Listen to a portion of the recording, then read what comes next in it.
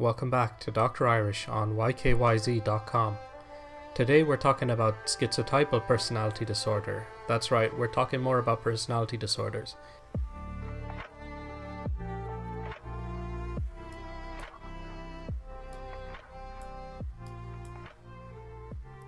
Schizotypal personality disorder is another one of those personality disorders that's classified under the odd or eccentric type.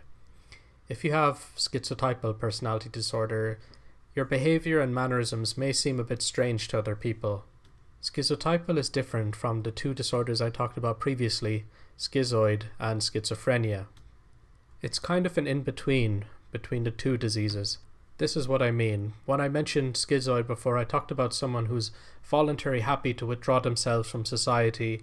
They generally lack an emotional range or expression, and they tend to be very happy alone and doing things alone. Schizophrenia is more of an extreme version. While they have all the things schizoid have, they tend to have psychosis like hallucinations or strange delusions. However, schizotypal are somewhere in between. They don't have those psychotic behavior like delusions or persecutory hallucinations, things like that. However, they do have what's called an idea of reference, which basically means strange thinking, incorrect interpretations of normal events that mean something more paranoia.